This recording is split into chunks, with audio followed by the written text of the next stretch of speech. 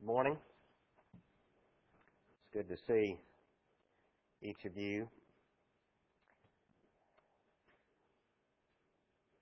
It's good to be here. It's good to be back. I always enjoy the opportunity to come back and visit with the congregation here and renew old acquaintances. And it seems like every time I come back, there's someone here that was not here before, so it gives me opportunity to meet some new faces as well. This has been a year of change for me, as you have come to hear. Several years ago, I came and I spoke in a gospel meeting, and at that particular time in my life, I was thinking a lot about a Harley. Do you remember that, several of you? And every time I come back, some of you ask me, well, do you have your Harley yet? I don't have my Harley, but I've got a Levi now. That was one of the surprises of 2006. We had a little boy born about 2 weeks ago this past Tuesday, and everything's going well. Paula had some back problems associated with that, and for that reason, as well as the fact that it's still a newborn relatively, she was not able to come up and be here this weekend. I did bring my son, Micah, who is 10 years old, soon to be 11, and that's not Tennessee orange that he's wearing. Several have asked about that, but that's not Tennessee. It's not Auburn either, but if it was going to be one or the other, it would be Auburn.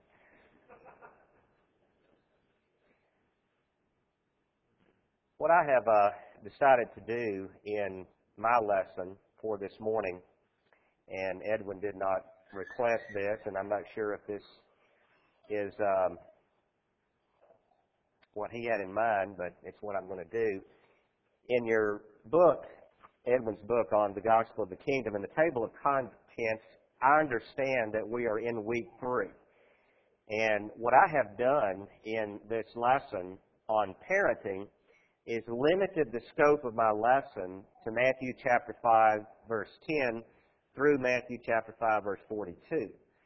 So what actually you're going to see is an application of each day's reading or each day's lesson, if I understand how this outline works.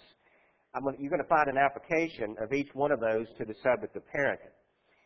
And let me begin by saying that I think we all recognize that the Sermon on the Mount was not given to directly address the subject of parenting. There aren't that many passages of Scripture, in fact, that actually speak directly to the subject of parenting.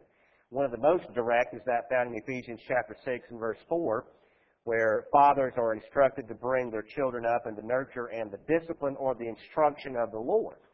Well, one aspect of that certainly would be to develop a proper understanding of all the teachings of Christ and then make application of those teachings within the home so as to carry out this direct commandment of Scripture, to bring our children up in the nurture and the admonition of the Lord. There is a passage in the Sermon on the Mount in Matthew chapter 7, and again, it's not given directly to the subject of parenting, but I think it sort of speaks of that in a very indirect and a very relevant way. When Jesus said in verse 24, "Therefore everyone who hears these words of mine and acts upon them may be compared to a wise man who built his house upon the rock. And the rain descended, and the floods came, and the winds blew and burst against that house, and yet it did not fall, for it had been founded upon the rock." When I read that passage as the head of a household, I think about my house. I think about my family. And I think about how important it is for me as the head of that household to train my children to follow the teaching of Scripture and to build my house on a solid foundation. And if I will do that, then I'm building something that's going to be sturdy and that will weather the winds of change and the winds of time. So again, as we look at the Sermon on the Mount, we understand it's not directly written in regards to the subject of parenting, but I think it has special relevance to that particular consideration. Parenting applications. In Matthew chapter 10, Jesus addresses the subject of persecution. And Edwin titles that particular chapter of the book, "The World Strikes Back."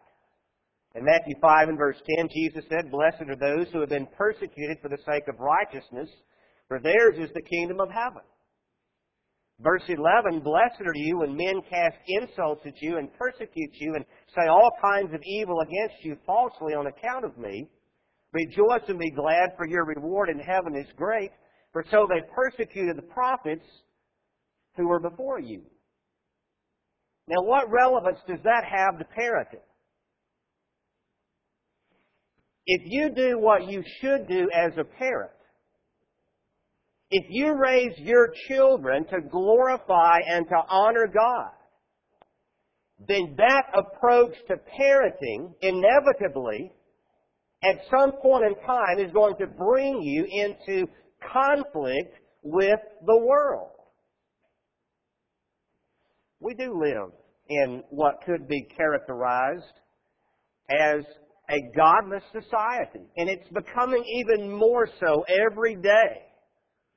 I appreciate the fact that there's so much about us in regards to religion. There are many churches, and while we don't agree with the teaching of the various churches, we do live in somewhat of a religious society, but it's gradually turning in the opposite direction.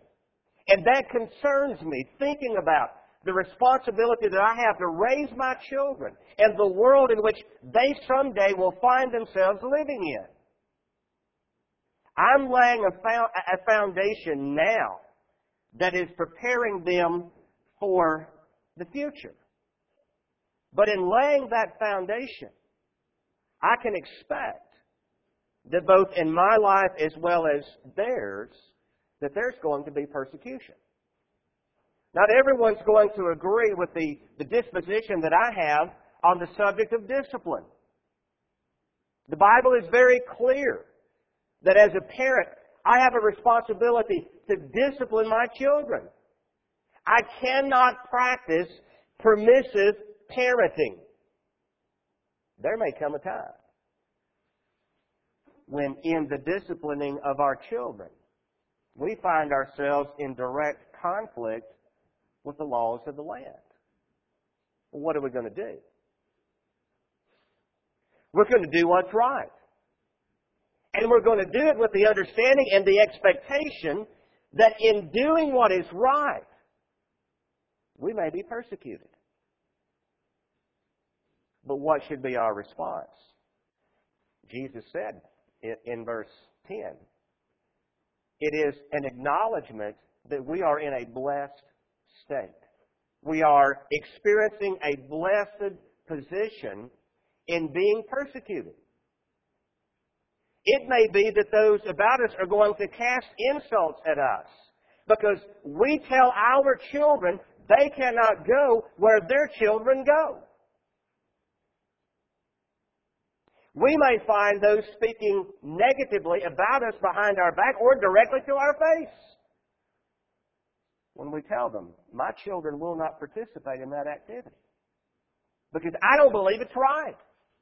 I believe it is subjecting them to temptation. I believe it is a place where a child of God should not go. Well, when I experience those insults, what is to be my response? It's to be a response that is based upon doing what is right and an understanding that I am blessed when men cast insults at me and they persecute me and they say all kinds of evil against me on account of my commitment to Jesus Christ. I believe that parents can find true happiness in raising children God's way, knowing that God is pleased with that. Blessed are we. Blessed, happy, content are we in knowing that we are doing what is right. And we should be motivated.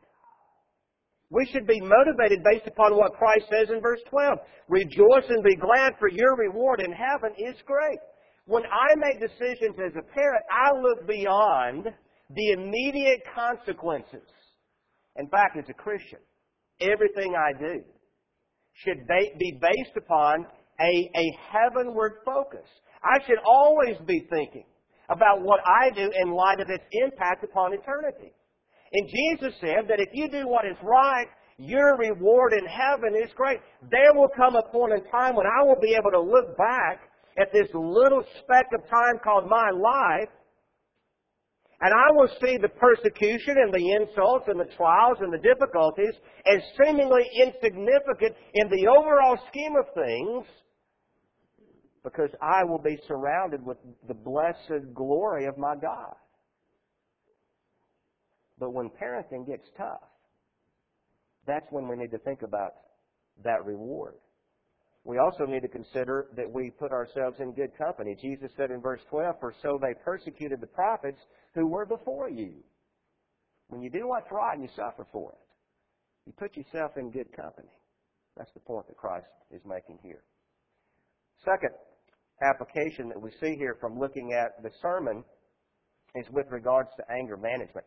I got a letter a couple of weeks ago. It was an anonymous letter from one of the members at the church where I currently preach. And by the way, I am at a different church now. After about 6 or 7 years, I guess it was, with the South Coleman Church, I'm now working with the Baldwin Church of Christ, which is a congregation of about 125 members. I do that in addition to my regular secular type work. But I got a letter from one of the members. And in this letter, it was an anonymous letter, I was asked to present a lesson on anger management. And it was written by someone who was concerned about a father in the congregation and the way that the father verbally abused his children, the way that he interacted with his wife. And the writer of this letter was concerned about that situation escalating to the point at which the children might possibly be driven away from the household. They were older, they were teenagers. I know that anger is an issue. There are very few relationships in life where the potential for anger is greater than in the parent-child relationship. That's true both in terms of the parent toward the child as well as the child toward the parent. The Apostle Paul instructed or admonished fathers in instructing them to bring up their children in the discipline and the instruction of the Lord. He prefaced that in Ephesians 6 and verse 4 with these words, "Do not provoke your children to anger." Now that's interesting. Do not provoke your children to anger, but bring them up in the nurture and the discipline of the Lord. What that suggests to me, again, is the potential for anger in that relationship. It is easy as a parent to have higher expectations of your children than you do anyone else. And when they fail to live up to your unrealistic expectations, sometimes you become very angry about that. A parallel passage in the book of Colossians chapter 3 and verse 21. Fathers, do not exasperate your children. God recognizes the potential for anger in this relationship. Now in Matthew chapter 5, again, it's not a direct reference to the parent-child relationship, but look at what Jesus says. In verse 21, you have heard that the ancients were told, Matthew 5 and verse 21, you shall not commit murder, and whoever commits murder shall be liable to the court. But I say to you that everyone who is angry with his brother shall be guilty before the court. And whoever shall say to his brother, Raca, shall be guilty before the Supreme Court. And whoever shall say, you fool, shall be guilty enough to go into the fiery hell. Now think about that level of anger. Do we ever see that in the family? Do we ever see that mother toward daughter, mother toward son, father toward daughter, father toward son? And then Jesus goes on and he writes, or he says in verse 23, if therefore you are presenting your offering at the altar, and there remember that your brother has something against you. Well, let's insert there your son, or your daughter, or your father, or your mother. Leave your offering before the altar and go your way. First be reconciled to your brother, and then come and present your offering. What the Lord is calling us to do here in those situations where anger has gotten the best of us is to engage in the process of reconciliation.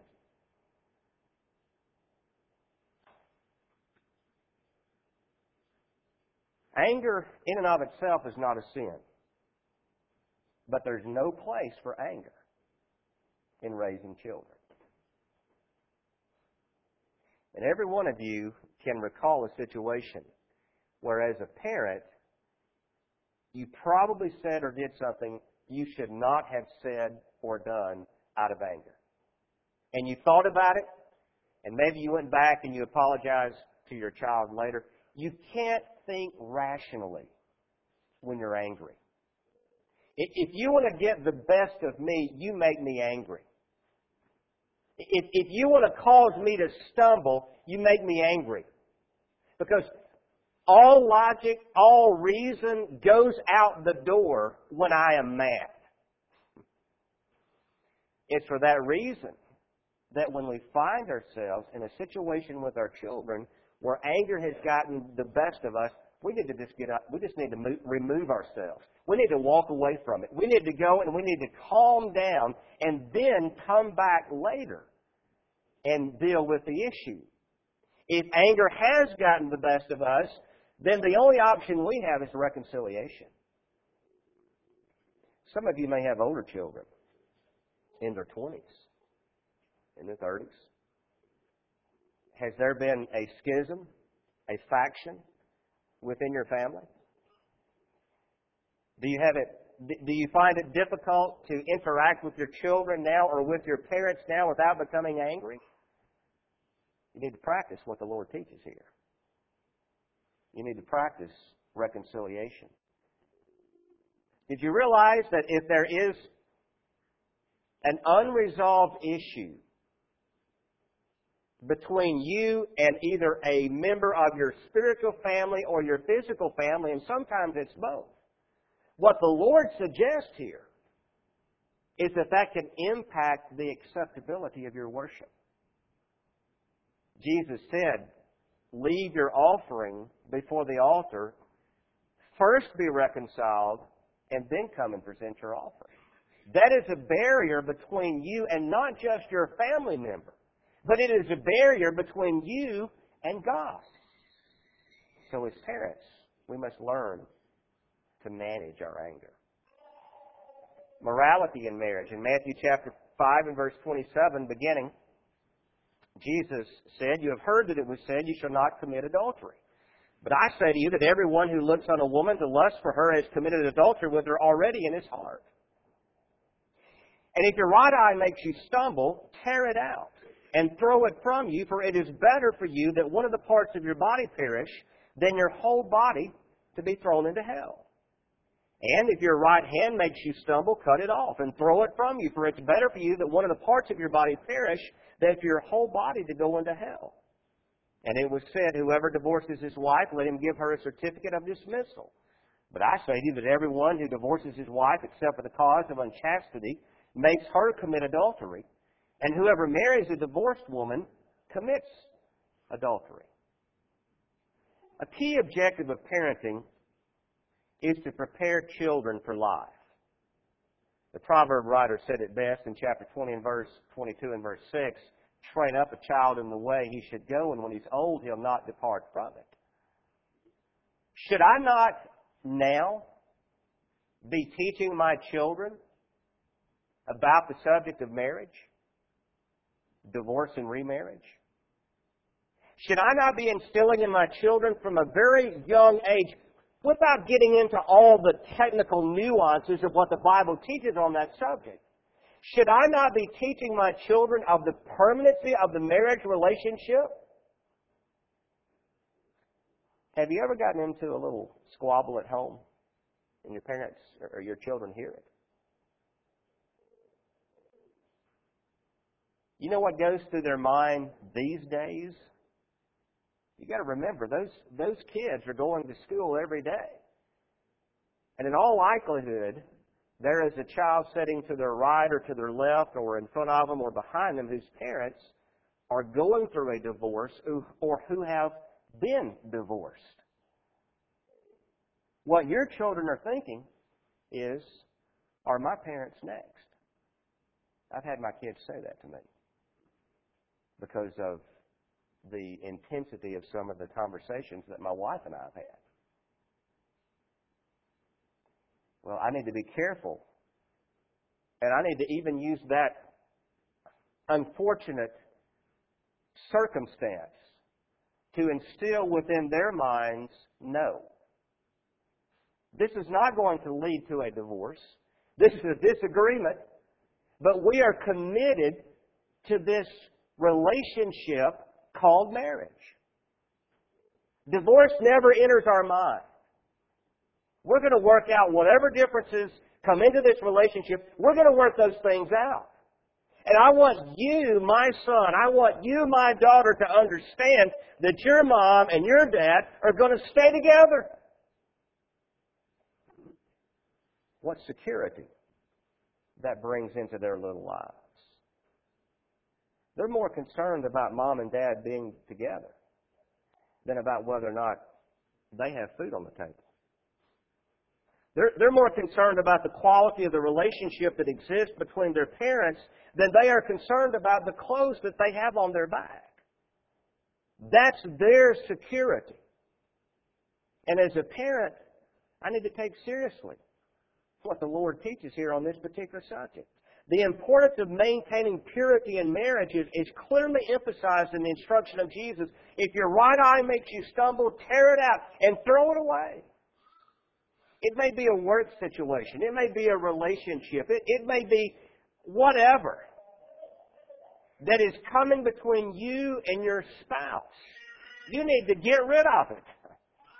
I don't care what it is.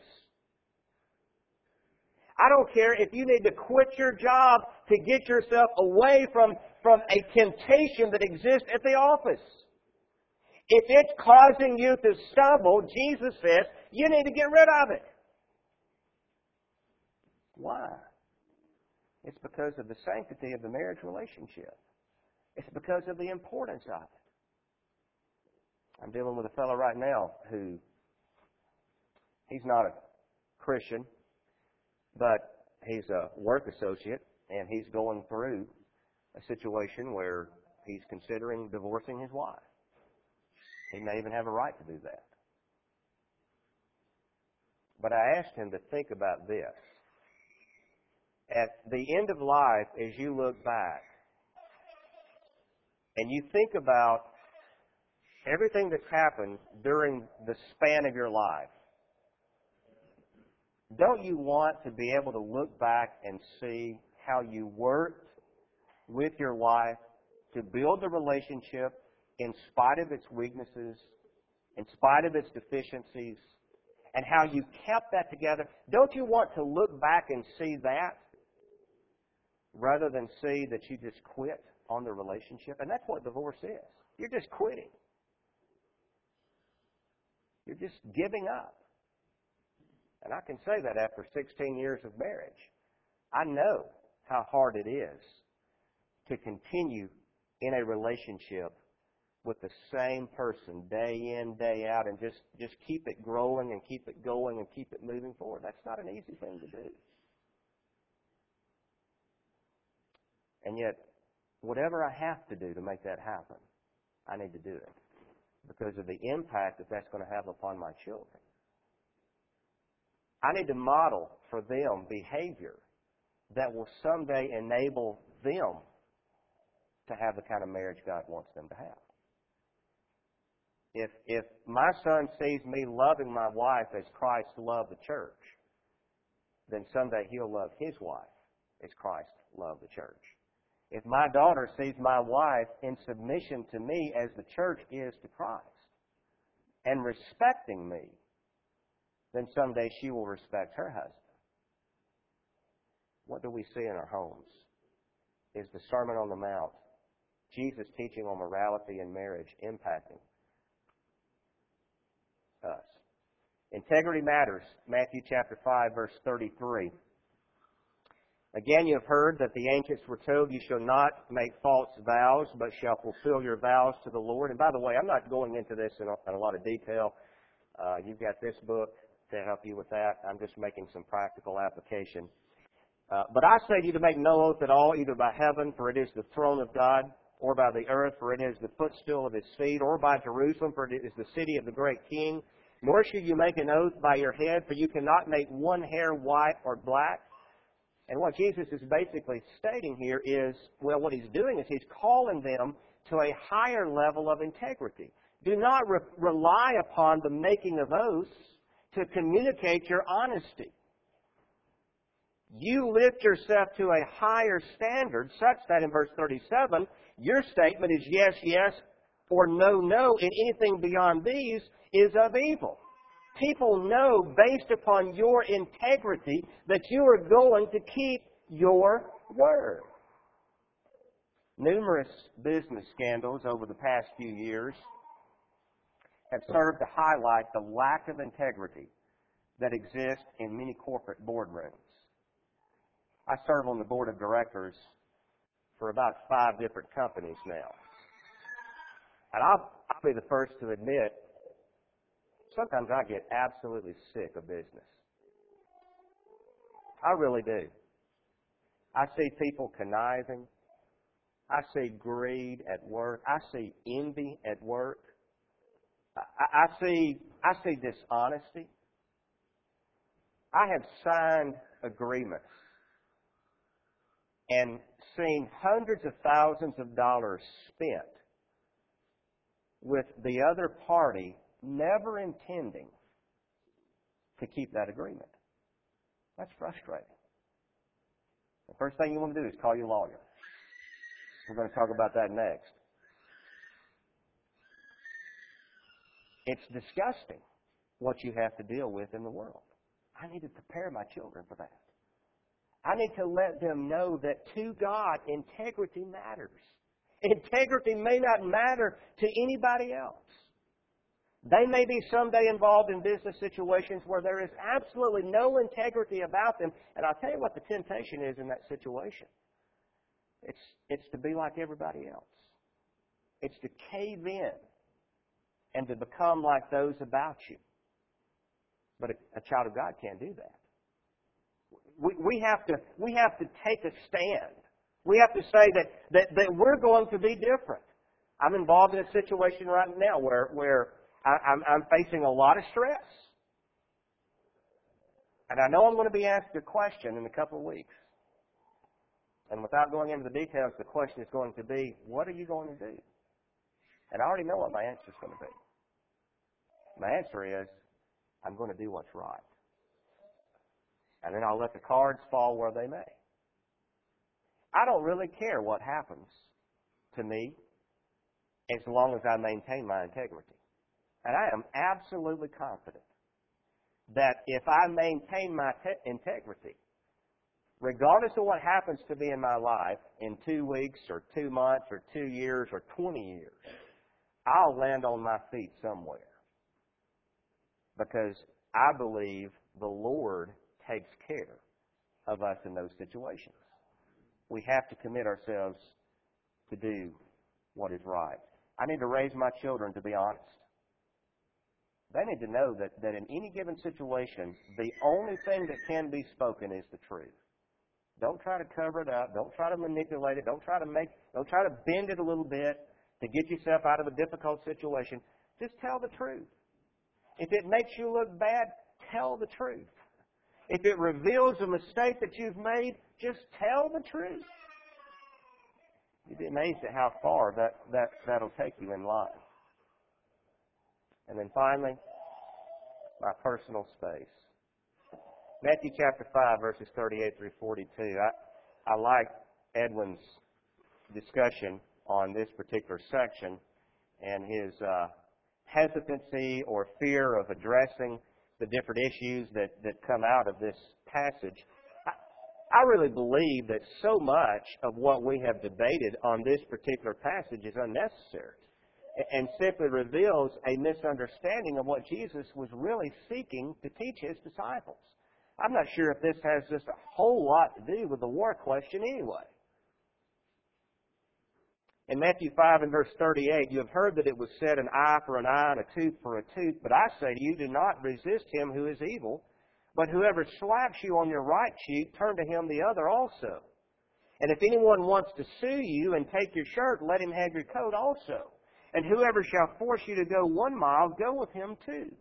Give to him who asks of you, and do not turn away from him who wants to borrow from you. I believe the key statement in all of this is verse 41. Whoever shall force you to go 1 mile, go with him 2. What Jesus is saying is, you be different. You go where no one else is willing to go. You do what is not expected. You sacrifice. You stop thinking of you. You stop thinking of your rights. You stop thinking of self. And you start looking at the world through the lens of God's eye, and you start considering what is best not for you, but for others. I don't have any personal space as a Christian. I don't. And you don't either. When you became a child of God, you gave up your personal space.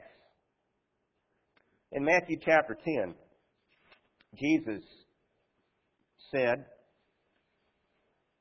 in verse 37, he who loves father or mother more than me is not worthy of me, and he who loves son or daughter more than me is not worthy of me. And he who does not take his cross and follow after me is not worthy of me.